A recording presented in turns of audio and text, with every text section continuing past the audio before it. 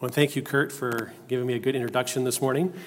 As we take a look, and this is part one here as we step into this next section. I've entitled it, Christ's Diverse Gifts to Build Up His Church.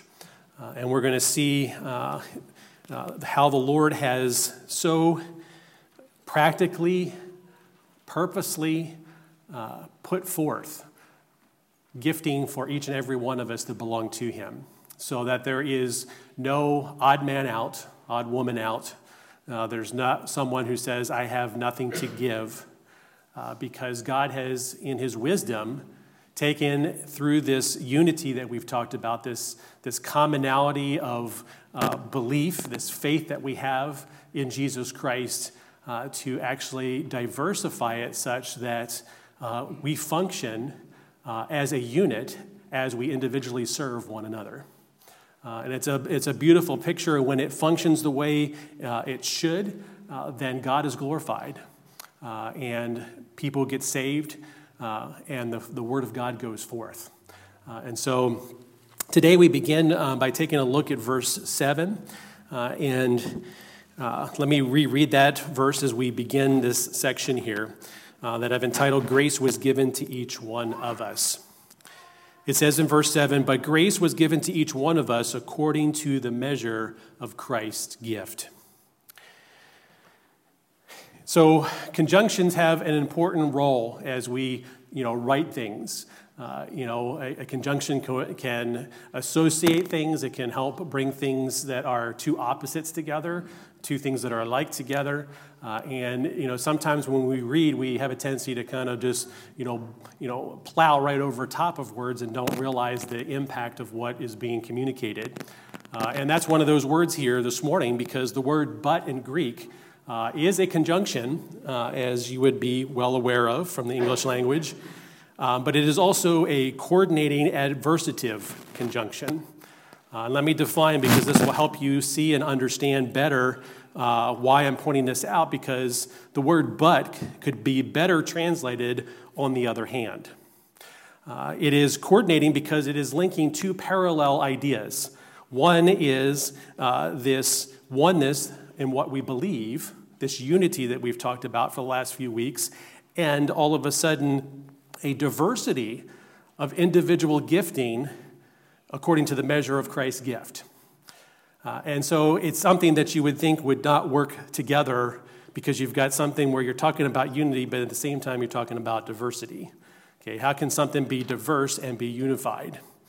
You would think if it's diverse, then we wouldn't get along with one another, and therefore there would be no unity. And the thing is when God is in the middle of things, some things that don't make sense to our human minds are quite capable, quite within God's wheelhouse to do.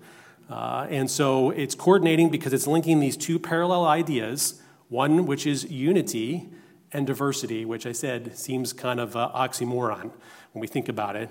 But it's also adversative. So it is answering and distinguishing a word or clause from the preceding one. Well, what's the preceding one? Well, the preceding idea or clause is that there is oneness in what we believe. Those verses that we read, which I'll read to you again. It says, therefore there is one body and one spirit, just as you were called to one hope that belongs to your call, one Lord, one faith, one baptism, one God and Father of all, who is over all and through all and in all. But, okay, so there is that connecting of these two. So as you take a look at this, that's right, as you take a look at this morning, and you look at this oneness that we've just got done talking about, it says within this oneness, we believe that there is a diversity of gifts. So every believer here this morning, every brother and sister in Christ that is here this morning, you have an individual gift from God. And the interesting thing is we'll learn over the next few weeks is that gift is not for you. It's given to you according to the measure of Christ's gift, but it's for the benefit of the body. And see, so that's where God intervenes and takes that which is diverse and unifies it.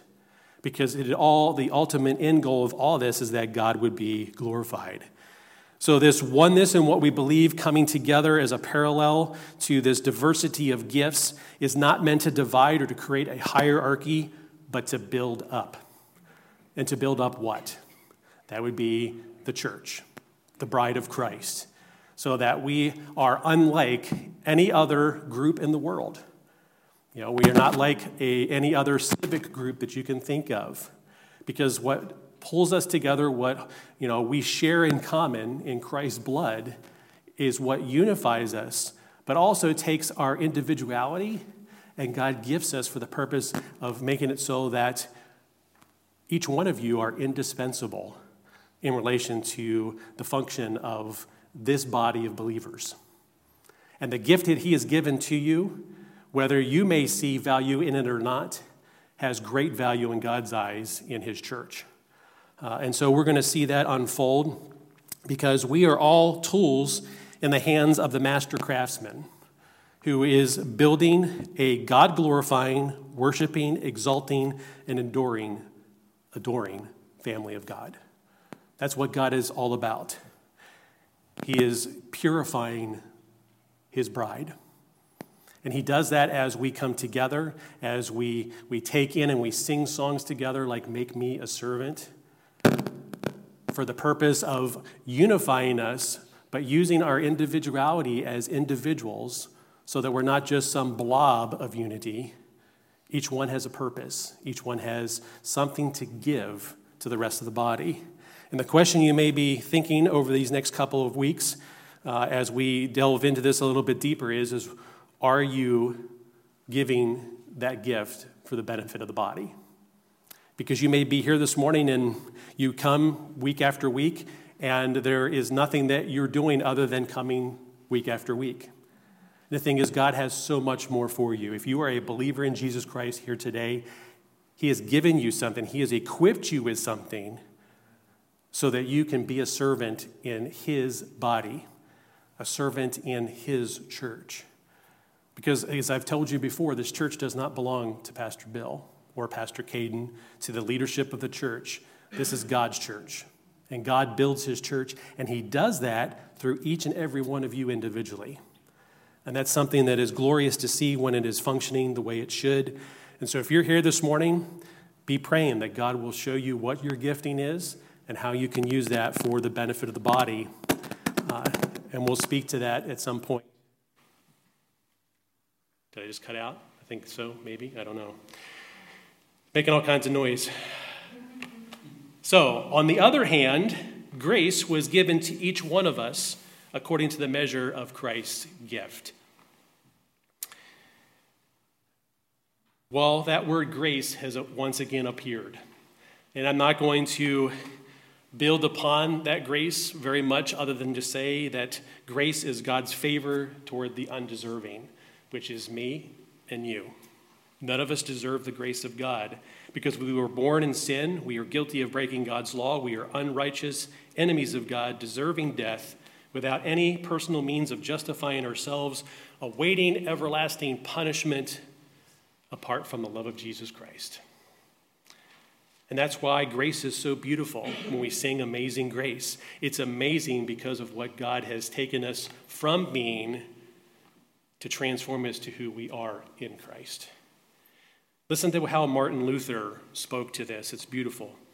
He says, although out of pure grace, God does not impute our sins to us, he nonetheless did not want to do this until complete and ample satisfaction of his law and his righteousness has been made. Since this was impossible for us, God ordained for us in our place one, and that's capital O, who took upon himself all the punishment we deserve.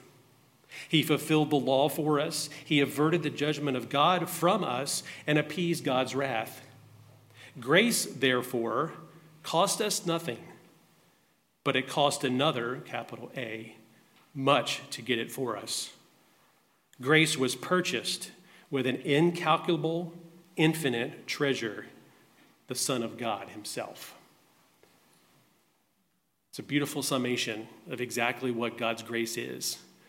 And As we look at the book of Ephesians and how we've seen this word utilized, Paul starts out the book saying grace and peace to you. He ends the book with grace. And then in between, sandwiched in there, is a whole bunch of examples where it talks about this grace being glorious, being rich, being given as a gift for salvation.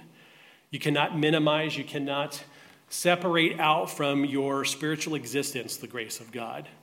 Because if it wasn't for the grace of God, we know what our final punishment would be. Eternal, everlasting separation from God because we deserve it. Because we are the ones who have transgressed God's law. But in the Gospel of John, chapter 1, verse 16, it says, and from his, speaking of Jesus, from his fullness, we have all received grace upon grace. I want you to think about that for a minute. Because it's not just grace that's saving grace. It's not grace, it's just amazing grace. It is such a fullness from Jesus that it is grace heaped upon grace upon grace. And just when you think that you've been, God's been gracious enough to you, he heaps more on top of that. Because we still stumble and fall. We still need to confess our sins. We are still growing spiritually. We're still, looking to use our spiritual gift for the betterment of the body. But we're still individuals that struggle with sin, and so therefore God continues to heap grace upon grace upon grace. So much so that it is as if it were huge servings of God's grace in our lives as believers. Like a banquet feast, a buffet of grace. Where God just continues to keep filling everything that you love about him in such a way that it gives you the ease to glorify him and to enjoy him forever. And one of those servings of grace is realized in that statement that finishes out verse 7, according to the measure of Christ's gift. See, it is this basis that God distributes individual or diverse gifts to each one of his children for the benefit of the body, so the body of Christ may be built up. It's not one person's job, and I'll put job in quotes because it's not really a job. It's not one person or a group of people. It's the entire body functioning as one.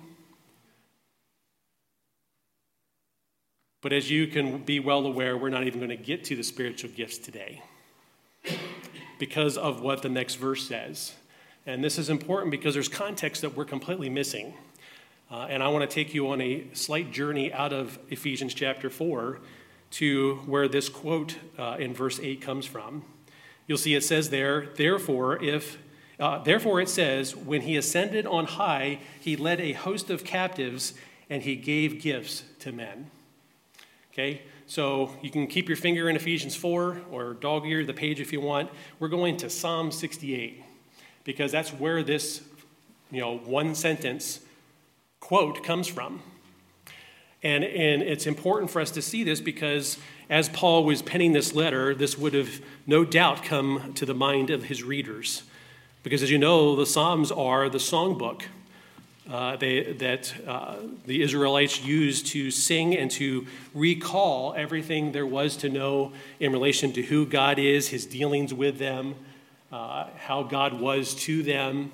And so Psalm 68 is where this particular sentence in verse 8 of Ephesians chapter 4 comes from. And upon deeper study, and I apologize to Terry because I thought I was going to get a lot farther today. But as I delve a little bit deeper, this is, I guess, for lack of a good theological word, too yummy to pass up. You can take it for whatever you want it to be. But Psalm 68, and we're not going to read the entirety of Psalm 68, but I'm going to break it down into a couple sections so that we can see what is developing here. Because I think that there is a beautiful parallel, something that Paul's readers would have known, and you and I, unless we actually know the context, would miss out on completely. And it is something that it wasn't, there's a reason why, under the inspiration of the Holy Spirit, Paul quoted this verse. And there's a little bit of a change to it, too, and we'll see that played out in a very neat way as well. So Psalm 68 is a song honoring God's triumphal ascension to Mount Zion. Many commentators believe that this psalm is in connection with 2 Samuel chapter 6, which we're not going to take the time to read, where the Ark of the Covenant is coming into Jerusalem. And you know the significance of the Ark of the Covenant, and in particular, the mercy seat that was on top. Okay, you know the mercy seat, the significance of that. The mercy seat actually means in Hebrew to cover, to placate, to appease, to cleanse, to counsel, or to make atonement. And you know that the high priest one time a year went into the holies of holies to sprinkle blood on the mercy seat. And that was to appease God's wrath and anger for past sins. So keep that in mind as we take a look at this, because this is a song of God defeating his enemies and triumphing and making a triumphal entry. And so let's take a look here, and I'd like to read verses 1 to 4, 1 to 4 to start out with. Actually, verses 1 to 6 is a break. So 1 to 4 is what we're going to read. And this is a call to sing praise for God's awesome power over his enemies. It says, God shall arise, his enemies shall be scattered, and those who hate him shall flee before him, as smoke is driven away. So you shall drive them away, as wax melts before fire, so the wicked shall perish before God. But the righteous shall be glad, they shall exult before God, they shall be jubilant with joy. Sing to God, sing praises to his name, lift up a song to him who rides through the deserts. His name is the Lord, exalt before him. So this call to sing praises to God because he is triumphant over his enemies. You'll notice that it talks about as wax melts before fire, the wicked shall perish before God. As you light a candle, how the wax melts and just drips away. And when you have wet liquid wax, it doesn't have the same solidity and form that the candle did before you lit it. Well, think about the holiness of God coming in contact with sinful nations, sinful individuals. It's as wax melts before fire. But you'll notice it says, but the righteous shall be glad. So those who know God are glad. Why are they glad? Because they know who they are in God, that their sins have been forgiven, that they belong to God, that they are not like the rest of the nations that do not know God. And so they should sing praises to him because he has scattered his enemies.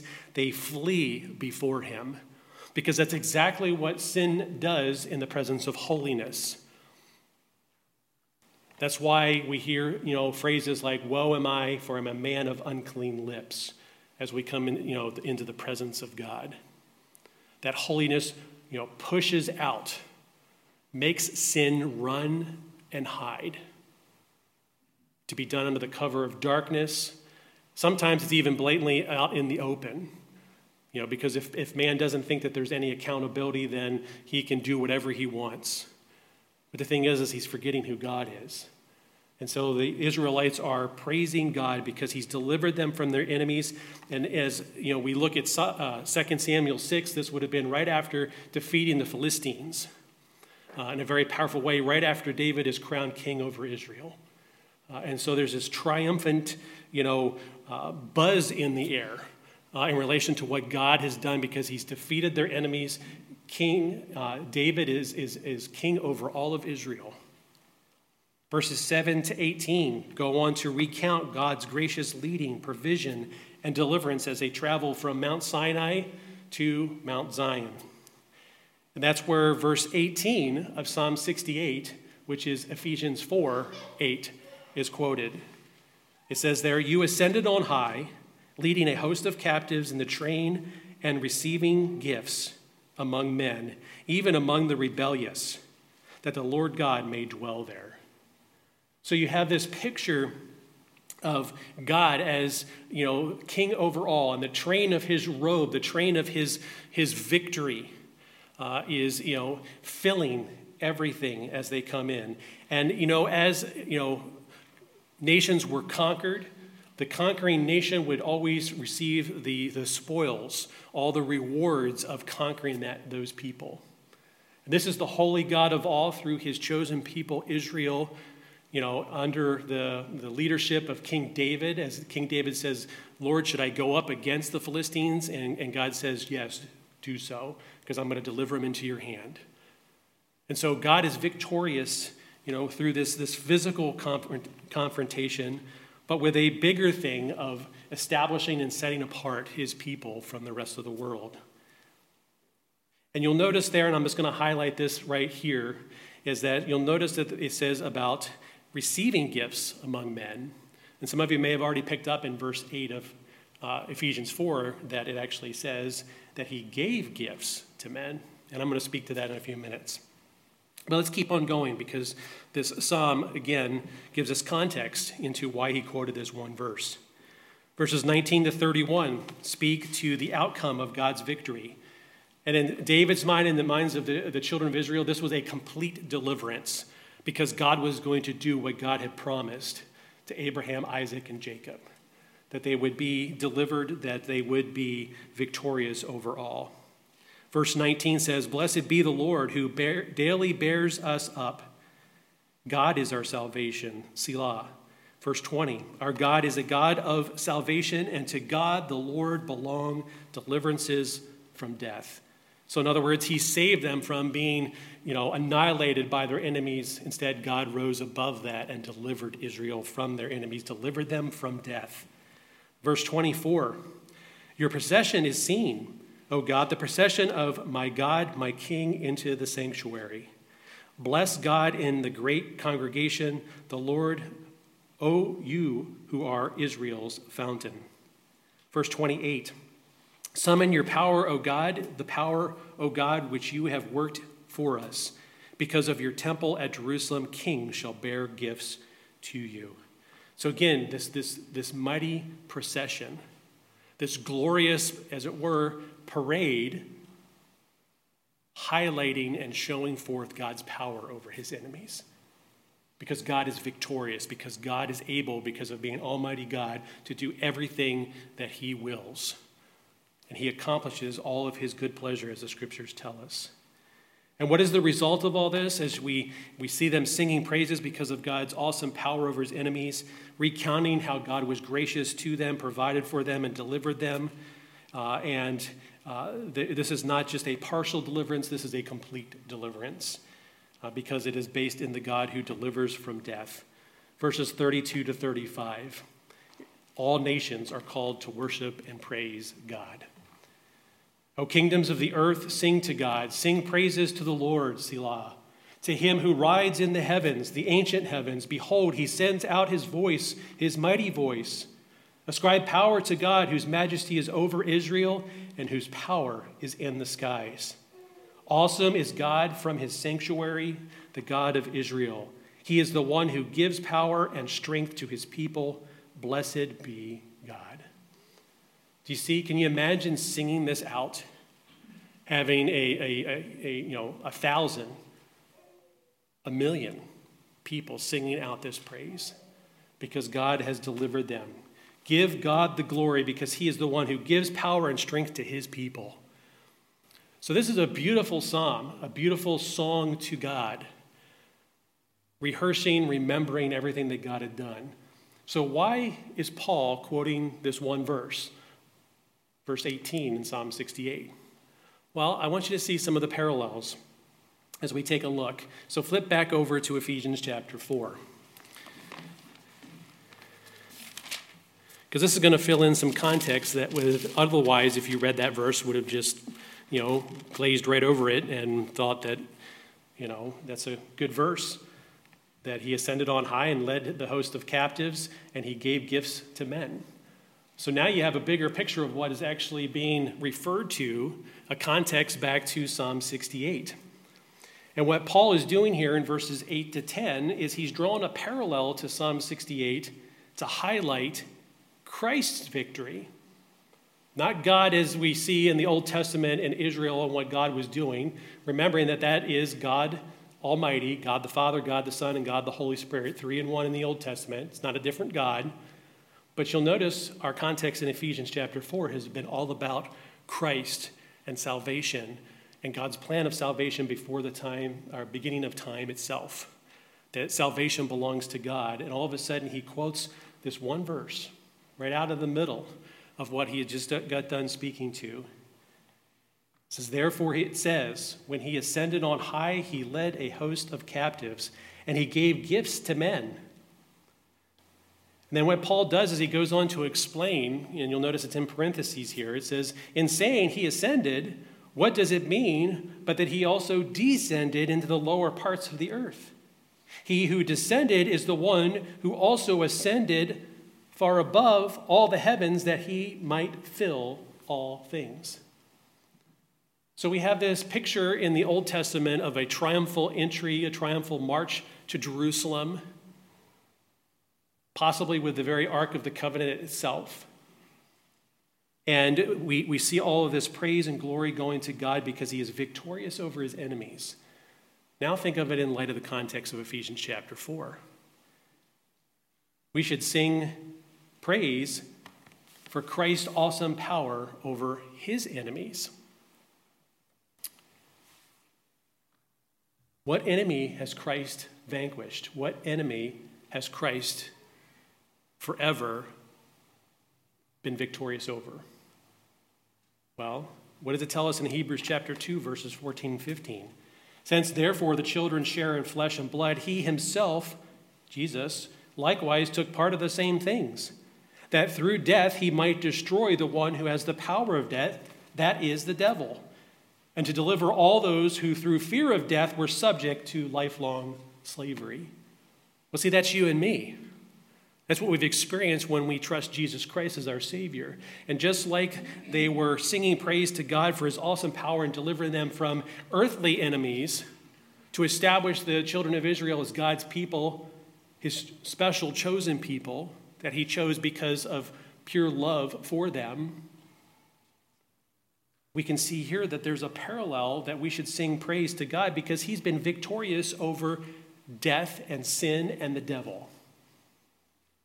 And so the same, joyful chorus that rose in Psalm 68, a couple millennia prior, can be the same thing that is happening as he writes his letter, and even really the same thing for us a couple millennia farther forward, for us to sing praise to Christ because of his awesome power, because he has overcome his enemies.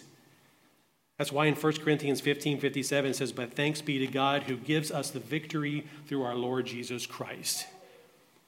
See, there's not going to be anyone that's going to question. There's not going to be any stopping. There's not going to be anyone that's going to raise to a higher power that is going to overcome, thwart, or overpower what Christ has done on Calvary.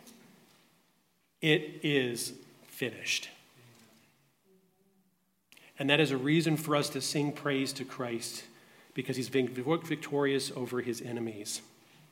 He gave the gift of himself. But we should also recount Christ's gracious leading, provision, and deliverance from death. In Matthew chapter 7, verse 29, the people commented that he was teaching them as one who had authority. Why was that? Because he is the Son of God. He does have authority. He is the authority. He is the creator. He is not the created. I may have some authority here on earth, but I don't have ultimate authority. We all have authority over something. But Jesus is over all. And you'll notice here it says that he descended to the lower parts of the earth. So think about Christ as the Son of God in the throne room of God in the highest heaven, because of what the Godhead decided even before he created Adam and Eve, even before sin was acknowledged in time. The eternal God had a plan of salvation, that the Son would step down from that highest heaven, descend to the lowest parts of the earth, to be like one of us.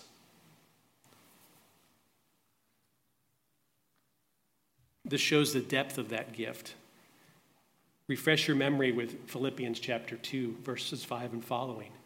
It says, have this mind among yourselves, which is yours in Christ Jesus, who, though he was in the form of God, did not count equality with God a thing to be grasped, but made himself nothing, taking the form of a servant. Lord, make me a servant. Being born in the likeness of men and being found in human form, he humbled himself by becoming obedient to the point of death, even death on a cross. So there we see the descending to the lowest parts of the earth. To be like one of us, born in human flesh, yet without sin. Because it was the Spirit of God that intervened so that Jesus Christ would not be born with the sin nature that you and I are born with, as a result of Adam's sin, but also as a result of our own sin. But notice, it doesn't stop there. Verse 9. Therefore, because that's a reality, because Jesus humbled himself in this like way, it says, therefore, God has highly exalted him and bestowed on him the name that is above every name. So he descended to the lowest parts of the earth, but ascended to the place of glory, reestablishing his place of honor as God himself. See, that's what Jesus Christ did for you. He was victorious over his enemies. He led, he taught, he provided, and he is the only one that can deliver us from death. And I love what John 8:36 says, so if the Son sets you free, you will be free indeed. Nothing can change that. Because as you look back to that time of the mercy seat and the once a year high priest sprinkling on there for past sins, what did Jesus Christ do? You know, when he died on that cross, the temple veil tore in two. As we know, the Ark of the Covenant even wasn't there. At that point, it was gone. He became that mercy seat. His blood paid the price. Past, present, future. That's why we're completely saved, not partially. All your sins were in the future anyway, as far as time is concerned. But Jesus Christ took those sins upon himself. For God so loved the world that he gave us his only begotten Son, that whosoever believes in him shall not perish, but have what? Eternal life. See, that's what Christ has given in the gift of himself. But he also, as he left, gave us the gift of the Spirit. Because in John 16:7, it says, nevertheless, I tell you the truth. It is to your advantage that I go away, for if I do not go away, the Helper will not come to you. But if I go, I will send him to you. So you see this transition from, Psalm 68, where it says that he was receiving gifts among men because God the Father was seen, or the Godhead was seen as those that delivered them from their physical enemies, therefore, receiving all the spoils of a physical war. And what Paul does is he quotes it here and he changes, it from receiving gifts to he gave gifts to men. Jesus gave himself, and when he left, he gave his Spirit. And this is why, as we look at all of this, all nations are called to worship and praise Christ, particularly those that belong to him. Colossians 2:9 says, for in him the whole fullness of deity dwells bodily, and you have been filled in him who is the head of all rule and authority. Philippians 2, verses 10 and 11 go on to say, so that at the name of Jesus, every knee should bow in heaven and on earth and under the earth, and every tongue confess that Jesus Christ is Lord, to the glory of God the Father, because Jesus finished what he came to do. And so as you look at, your existence today, which is precious in God's sight, because your salvation is no less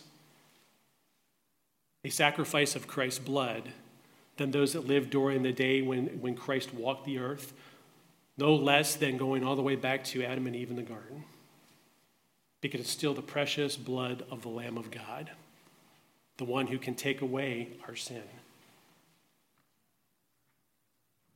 And this is why we sing, Lord, I lift your name on high. You came from heaven to earth to show the way, from the earth to the cross, my debt to pay. From the cross to the grave, and from the grave to the sky, Lord, I lift your name on high. This is why we sing victory in Jesus. Oh, victory in Jesus, my Savior forever. He sought me and bought me with his redeeming blood. He loved me ere I knew him, and all my love is due him. He plunged me to victory beneath the cleansing flood. See, now that you can appreciate Ephesians chapter 4, verse 8, in light of what happened in Psalm 68, to see God being victorious over his enemies, showing full deliverance of the children of Israel, to see that it is important for us to honor and to sing praises to God.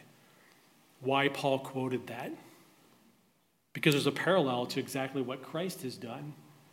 Because Christ has defeated his enemies completely. Satan is already judged.